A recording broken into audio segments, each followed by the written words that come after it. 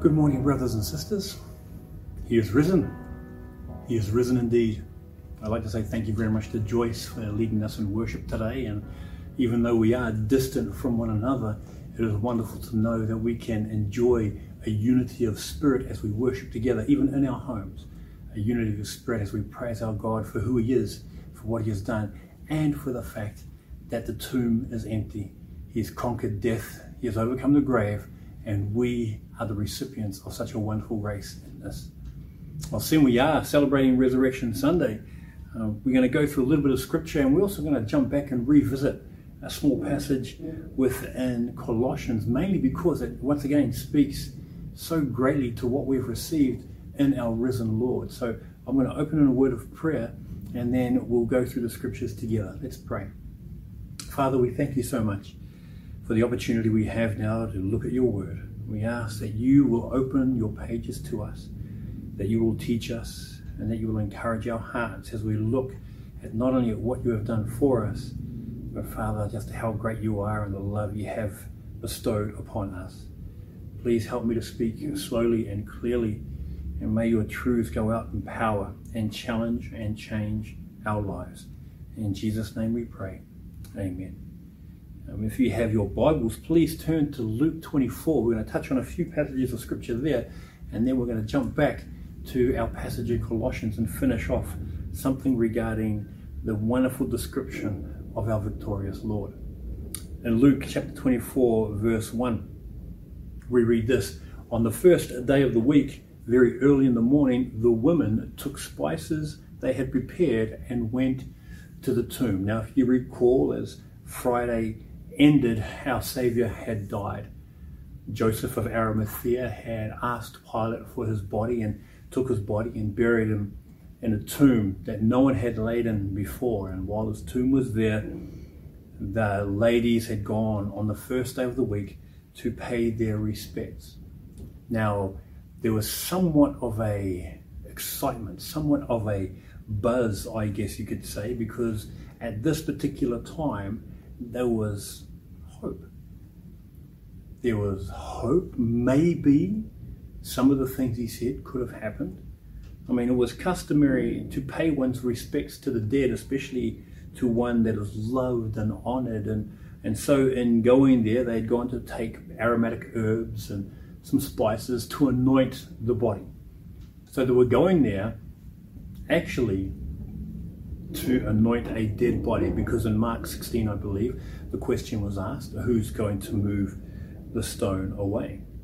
So they were thinking about, is we going to find the body there or not? We'll go there prepared as if he's still going to be there. It's much like how we, even today in cemeteries, go and pay our respects by placing flowers or gifts to those whom we love. But that same mentality, I think, was traveled all amongst the followers of Jesus on this specific day. The two disciples walking on the road to Emmaus, and they were sitting down once again, talking in their conversation, not only what had taken place, but also the things that they had seen and the things that they had been taught. They recalled to each other in verse 14, they talked to each other about everything that had happened. At this time, the Lord Jesus came up alongside of them and asked them what things. In verse 19, they didn't recognize who he was. And so he says, what things, Jesus said. About Jesus of Nazareth, they replied. He was a prophet, powerful in word and deed before God and all the people. The chief priests and our rulers handed him over to be sentenced to death, and they crucified him. Now these four words here. But we had hoped that he was the one who was going to redeem Israel. So for these two, there was an expectation, there was a hope that Jesus is who he claimed to be. The evidence was overwhelming with everything that they had witnessed, with everything that they were taught. Their confidence would have been soaring right up until Good Friday. Good Friday, when they would have seen him arrested, when they would have seen him mocked, when they would have seen him scourged, when they would have seen him nailed to a cross. Maybe even then there was a glimmer of hope that he would come back and make a massive comeback. Maybe even then he was thinking that something could happen here. And nothing did. He passed away. Maybe right at that point of death, it was like, Oh no, their hope died, their confidence gone. But it is interesting because it's reflective even of myself when faced with circumstances and obstacles and difficulties that we automatically forget everything that preceded those circumstances and obstacles and difficulties. We are a people of such a limited vision, bound to the physical nature of what surrounds us, and that we no longer have the ability to confidently and accurately see what God can do and how God can do it. And that's what we see here, the glimmers of hope that often stir within our hearts, are often coupled with the trepidation and the doubt of the but what if? Or could it really be? See, such glimmers were stirring here in these two, even while Jesus was there, and they explained to Jesus, once again, not recognizing who he is, and they say, and what is more, in verse 21b, it is the third day since all this took place. In addition, some of our women amazed us. They went to the tomb early this morning, but didn't find his body. They came and told us that they had seen a vision of angels who said he was alive. Then some of our companions went to the tomb and found it just as the woman had seen. They did not see Jesus. Could it be? Is this a possibility? I mean, were they just seeing things? Were they hoping? Was this wishful thinking? Once again, captured by the issues directly facing them, not thinking beyond what was directly in front of them, merely reacting to the situation and trying to make sense of things that are just beyond understanding. I mean, such attitudes I can identify with. I have been told that I can be a reactor. I respond to situations as opposed to being an initiator of things. The problem is when you have such things and react, it can actually narrow your vision. And the problem is when your vision narrows, you fail to see the bigger picture that is taking place.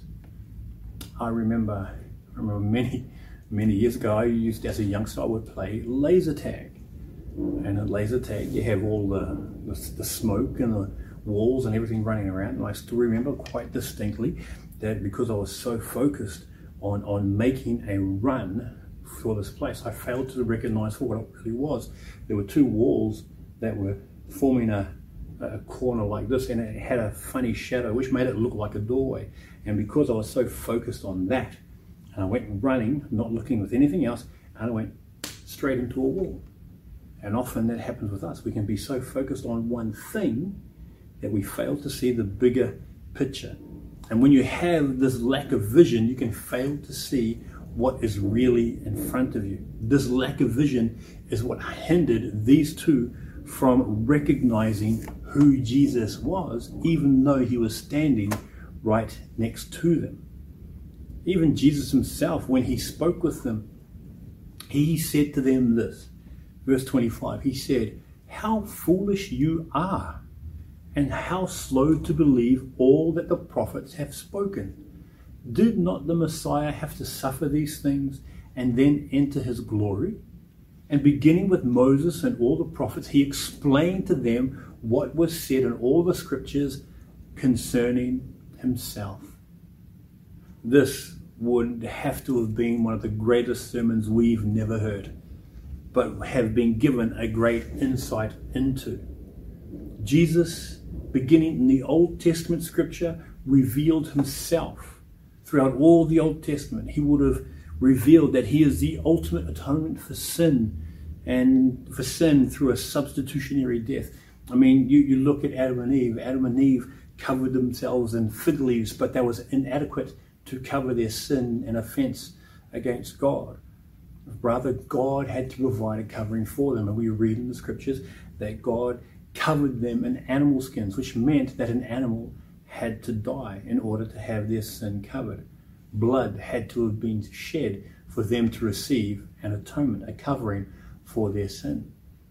Adam and Eve are a wonderful picture of ourselves, how we often try to hide ourselves with our own fig leaves, whether it be through success professionally, whether it be through relationships, whether it be through wealth, whether it be through popularity, whether it be through fame. But all of these things are inadequate to cover our sin or to take that sin away. No, the covering must be provided by God. And so Jesus looked at the story of Adam and Eve and revealed himself through that story. We read that he is the ultimate place of safety and security and judgment. And if you look at Noah who built an ark, while in Genesis chapter 6 we read how God was going to judge the world with water and flood the earth. And so Noah built an ark, and upon that ark anybody who was upon it received deliverance from God's judgment. And if you recall, there was only one door, and when all the animals and when all the people of Noah's family were on there, we read that God closed the door. After 120 years, judgment came, and those that were on the ark were safe from God's judgment. And that's what Jesus said. You see, Jesus said, I am the ark. He says, I am that one door. John 10, he says, I am the door. Okay, we look at how he is the great deliverer and redeemer from captivity and bondage. You look at the story of Moses and with the Passover and how God delivers them from Egypt by the killing of the firstborn. But those who had blood on the lintel and on the doorposts had the angel of death pass over and receive deliverance from such a thing. So we see that, and then from that deliverance they are liberated from captivity. And Jesus says, that's who I am. I am the great liberator and deliverer from bondage. That he is the ultimate standard of holiness and righteousness. You look at God's law, the 10 Commandments, and you see how Jesus Christ fulfilled every aspect of the 10 Commandments, because those 10 Commandments are an accurate portrayal of the purity and holiness and righteousness of God. That he is the ultimate rest even in the midst of turmoil. When you look at Joshua's taking of the promised land, in the taking of the promised land, there is still difficulty, yes, but God went before them. God provided for them. Jesus uncovers in the Old Testament everything that says concerning himself, not only his life and his death, but also his resurrection. And in that resurrection, what is made available to us. You see, today is that day. Resurrection Sunday is that day that solidifies everything Jesus taught, everything Jesus did, and everything Jesus promised as being 100% legitimate. That being 100% trustworthy. You read in Romans chapter 1, verses 1 to 4, that Paul, a servant of Christ Jesus, called to be an apostle and set apart for the gospel of God, the gospel he promised beforehand through his prophets in the Holy Scriptures. Verse 3, regarding his Son, who as to his earthly life was a descendant of David, and who through the Spirit of holiness was appointed the Son of God in power by his resurrection from the dead, Jesus Christ our Lord. It is a fact that in this act of his resurrection, Jesus is exactly who he claimed to be. It is the fuel that ignites the glimmer of hope into a raging fire of enthusiasm and joy. And you read this in Luke 24:32, when the two on the road to Emmaus, after hearing the sermon expounded to them from the scriptures, says, were not our hearts burning within us while he talked with us on the road and opened the scriptures to us? The burning of God's truth that was speaking directly to their hearts. Jesus Christ's resurrection literally and spiritually and historically now gives weight and credibility to every claim that Jesus made during his earthly ministry. Every claim that he said, for example, the exclusivity of his words. John 14:6 says, I am the way, I am the truth, and I am the life. No man comes to the Father except through me. You know why he can make such a claim as that? Because he rose from the dead. The reason why he can make such an exclusive claim is because he has the qualifications to make such claims. He rose from the dead, and that gives this verse about exclusivity weight. The addressing of people's ideas about their acceptance by God. For example, a lot of people have a lot of different ideas, but in Luke 13, Jesus addresses this with some people who are trying to think up different reasons to justify why they want to follow or not follow him, why they want to believe or not believe in who he is. We read this. Now, there were some present at that time who told Jesus about Galileans whose blood Pilate had mixed with their sacrifices. Jesus answered, "Do you think that these Galileans were worse sinners than all the other Galileans because they suffered this way? I tell you, no. But unless you repent, you too will all perish. All those 18 who died when the Tower of Siloam fell on them, do you think they were more guilty than all the others living in Jerusalem? I tell you, no. But unless you repent, you too will all perish." I remember the discussion with one young man who told me 101 reasons as to why he chooses not to believe in Jesus Christ. And I recall him saying a number of different things. Well, I look at this and what's going on in the world. I look at that and what's going on in the world. I don't want to believe this because these people starving and those people starving, or this happens there and this happens there. And so my question to him was simply, but what does that have to do with your responsibility to Jesus Christ? What does that have to do with Jesus saying, "I'm the way and the truth and the life, no man comes to the Father except through me"? What does that have got to do with that? And he couldn't really answer that. But that's, once again, he can make such a claim because he rose from the dead. That gave these facts weight. The fact that he rose from the dead, there's the confirmation of one's current security. In John chapter 10, verse 28, he says, "I give them eternal life, and they shall never perish. No one shall snatch them from my hand." There is the promise of security as you are held within the hand of Christ. And because he rose from the dead, that gives that power. As well as security of his future promises in John chapter 14, verses 1 to 3. "Do not let your hearts be troubled.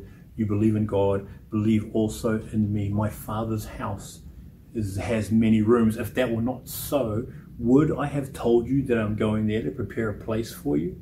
And if I go and prepare a place for you, I will come back and take you to be with me, that you also may be where I am." Once again, a future promise, knowing that he rose from the dead, gives that promise security, legitimacy. That makes it valid that he will be one who keeps his word. He is the ultimate promise keeper. Jesus' word after word, Jesus' teaching after teaching, Jesus' promise after promise are now guaranteed because the resurrection of Jesus Christ proved him as the guarantor, proved him as the one who can deliver on all of these words made, on all of the promises made, as the one who is the conqueror of death, as the one who is the overcomer of the grave. He presents before all humanity the opportunity to receive this blessing of grace, receive this gift of forgiveness, receive this salvation by believing in who Jesus is, God's one and only Son, born of a virgin, sinless in being, crucified for my sin and risen from the grave. And trusting in this risen Savior for what he has done and for what he has made available to us. And it is this that I want to jump back into Colossians chapter 1 as we look at what he has made available to us. We read that this overcoming love, this love that overcame the grave, has also given us the opportunity to be reconciled. The love of Jesus that reconciles me. Verse 20 says, through him, Jesus, to reconcile to himself all things, whether things on earth or things in heaven, by making peace through his blood shed on the cross. With the forgiveness of our sin through faith in Jesus, we are reconciled to God, meaning that by the sacrifice Jesus made, by the blood Jesus shed, by the death Jesus gave, we can be reconciled to God because our debt has been paid and our sin dealt with at the cross. But in his resurrection, the debt has been cleared and the sin wiped away. Peace now resides through the blood of Jesus. Through the blood of Jesus. That's the reason why. When that was paid, it can never be held to my account again. Now, in my time driving, I've broken the law a few times, and whether it be speeding or I've run a red light. Let's say I was speeding and I had maybe a $250 fine, and then say young Jono here, he paid my fine for me. Now, the RTA, or New South Wales Police, they can no longer come up to me and say, you need to pay this fine. And I say, well, no, my fine's already been paid. I have the receipt. This young man here, Jono, he has paid my debt for me. And because it's been paid for, I cannot be held accountable for it anymore. It's been taken away. It's been dealt with.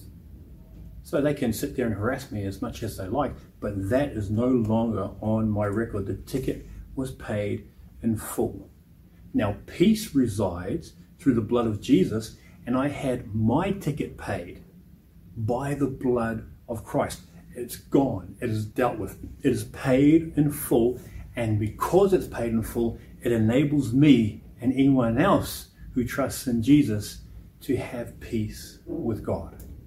Now, just so you know, it isn't a peace to allow you to live how you like, or a peace that enables you to live the way you want to live. Rather, it is a peace that gives you not only the capacity, but the desire to live a life pleasing to God. That's what it says in Colossians chapter 1, verse 10, that you might walk worthy of the Lord in every manner pleasing to Him, living by His standards and not your own. I'm also told about this, not only this overcoming love of Jesus that reconciles me, this overcoming love of Jesus that delivers me. In verse 21, it says, once you were alienated from God and you were enemies in your minds because of your evil behavior.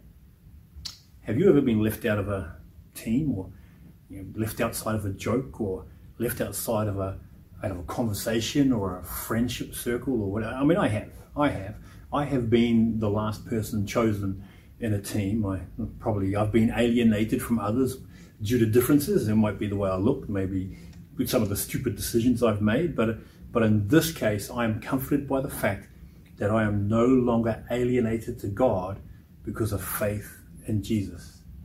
I have been delivered from my enmity toward God and my desire to live defiantly against Him too. That's been set me free. I want to live a life that pleases Him and that honors Him. And that can only be brought about by a transformation inwardly. So I've been reconciled to God. I've been delivered from myself and the evilness of my own heart. I'm also told that the overcoming love of Jesus liberates me. Verse 22. But now He has reconciled you by Christ's physical body through death to present you holy in His sight, without blemish and free from accusation. And that physical act of dying in my place, and that spiritual act of substitutionary atonement, I am restored to being a friend with God through trust in Jesus. I'm now reconciled to Him, from an enemy to a friend, from a foreigner to a citizen, from an outcast to a child, from rejection to acceptance, from darkness to light, from death to life, clothed in the righteousness of Christ that enables me to stand before God as a new creation. 2 Corinthians 5:17. And in that process of salvation, I am set free. I am liberated from my sin, without blemish, and I am free from accusation. Free from accusation. I like that word in the Bible. I am justified. That word justified means that I am declared righteous. It's a legal term. Let's say, for example, using Jono again, once again as an example. Let's say he doesn't pay my bill and I have to go to court and I have to pay my fine, or because I haven't paid the fine, I have to go to court and suffer the consequences for that. Now I tell them the reason why I got the fine, why I was speeding. Let's say it was some noble cause. that I was saving somebody's life, or whatever it might be. You know, someone's giving birth, I'm helping, whatever it was. Okay, so I explained to the judge as to the situation that was going on, and he actually said, okay, I'm going to give you an exemption. You are now set free. You are declared innocent. Once the judge declares that I am innocent, I am free to go, and I can never be held accountable for that offense anymore. And it doesn't matter what you think, doesn't matter what someone else thinks, doesn't matter what I think. It doesn't matter when someone starts whispering, oh yeah, but you did this, this, and this. Why? Because I am now free from accusation. Because the judge has declared me righteous, has declared me innocent. That same thing has taken place here through the cross of Jesus Christ and his resurrection. I am now justified before God. And the sin and the offenses and the guilt that I had, that he paid for on my behalf, I can no longer be held accountable for. I am declared righteous. Now, look, I know for a fact that I'm not perfect. I know for a fact that you're not perfect, and I know you know for a fact that I'm not perfect either. But the reality is this, that if I am justified in Christ, it doesn't matter what somebody else says, it doesn't matter what I think, it doesn't matter what the enemy whispers into your ear. The fact of the matter is that in Christ, we have been made free from accusation. We have been washed in the blood. And the resurrection of Jesus Christ enables that to be carried out in each of our lives as well. Now, just because we are, that doesn't mean we can live how we want, once again. But it's a reality that cannot change. We have been declared righteous and free from accusation, liberated from sin, and without blemish in Christ. And lastly, the overcoming love of Jesus. The overcoming love of Jesus that not only reconciles, the overcoming love of Jesus that delivers, the overcoming love of Jesus that liberates, and the overcoming love of Jesus that establishes me. Verse 23, it says, if you continue in your faith, established and firm, and do not move from the hope held out in the gospel. And do not move from the hope held out in the gospel. There is a great thought that stems from this passage that not only encourages us, but also confronts us about how we are to live. There are some amazing realities that we've only skimmed over regarding what happens to us when we are confronted with the beauty of Jesus Christ, with the greatness of his love and the scope of his sacrifice, as well as the blessing of his acceptance. But look that with the reconciliation, with the deliverance, with the liberation, with the establishment of ourselves in the way we live as followers of Jesus Christ. It begins with our response and our continuation of the gospel. Being a Christian is not about making a decision. It is not about praying a prayer or even going to a church. Being a Christian is about coming to know Jesus Christ as Lord, as Savior, and as friend. And to walk in accordance with his heart, with his values, and with his word. And that we conduct ourselves in accordance to that. That's your desire to do so now. That's what it means to be established. And even for those of you who have been married for a number of years now, you seek to conduct yourself in a way that honors your spouse. You don't make a decision and then go and do what you want. You make a decision, and then the evidence of that decision is reflected every day after that. The reality of that decision is evidenced every day after that. And so it's the continuation in the gospel that has transformed our lives that is evidence that we've truly come to know that gospel. That's what it means to be established in it. As a child of God in Christ, in response to the gospel, I'm called to live in accordance to his word and to his calling. It's the reason why at the end of verse 23, Paul closes the verse in the following way. He says this: this is the gospel that you heard and that has been proclaimed to every creature under heaven, of which I, Paul, have become a servant. He saw himself as a servant of the gospel that transformed his life, as a servant of the good news of Jesus Christ, as a servant of Jesus Christ himself. It was a willing service to a beautiful Savior. You see, the joy of today is that we serve a risen Savior. The tomb is empty. Jesus Christ lives. His death was necessary in order for us to be forgiven, but his resurrection is just as necessary for us to have everlasting life. It is the power of his resurrection we are established in the gospel. We are liberated from sin's power over us. We are delivered from ourselves. We are reconciled to God. Praise God that our faith is not in vain. Praise God that we have a legitimate hope. Praise God that our Savior lives. This is what today is about, and this is why we are to celebrate communion even again today. To remind us, yes, he gave his blood and he gave his body for us to be reminded continually of the greatness of his love and the extent of his sacrifice. But it's also a commemoration for what we're going to partake of in the future, because our Savior lives. He lives, and he too longs for the time where we will share in this meal together in his presence. So with that, if you have your Bibles, please turn to 1 Corinthians chapter 11, and we're going to work our way through that passage one more time. And brothers and sisters, I would encourage you once again to merely meditate and dwell upon the fact of today and what today has given us in our Savior Jesus Christ. So starting at verse 23, we read, "For I received from the Lord that I also passed on to you.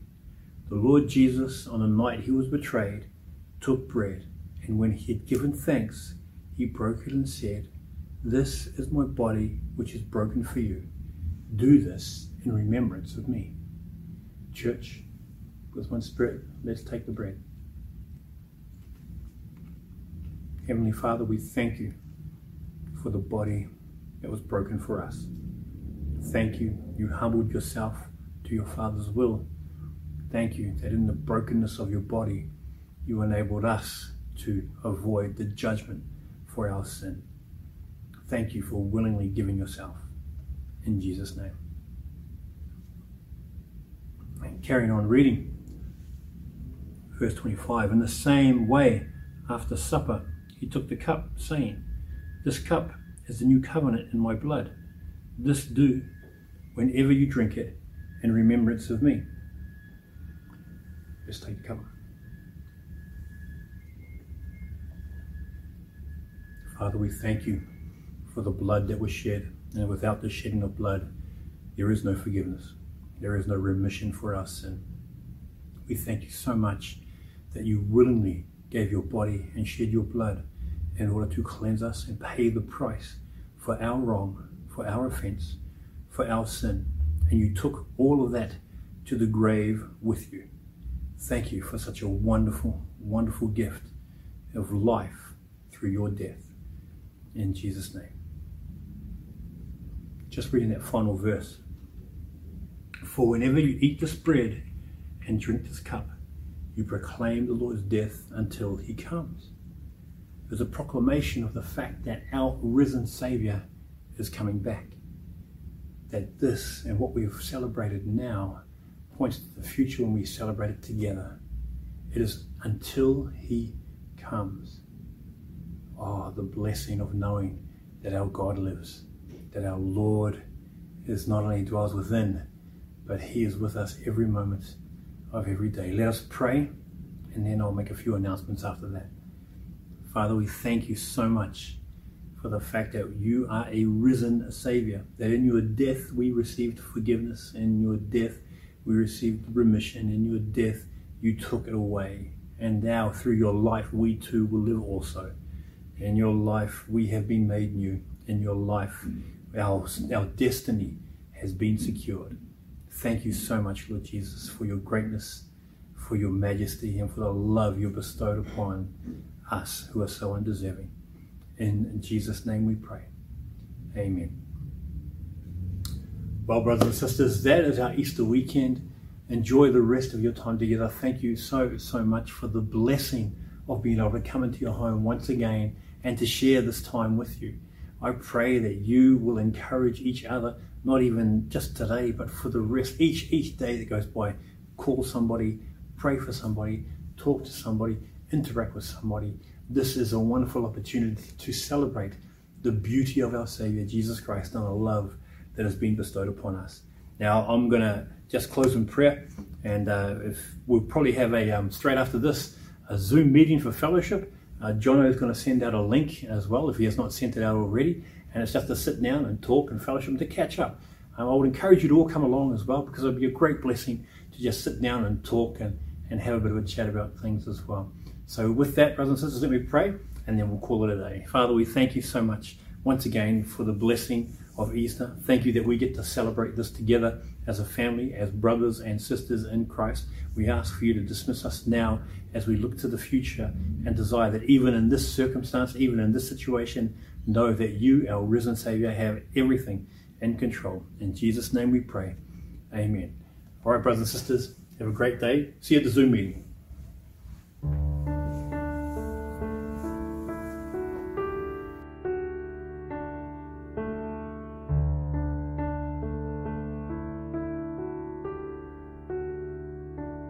In the darkness we were waiting, without hope, without light, till from heaven you came running.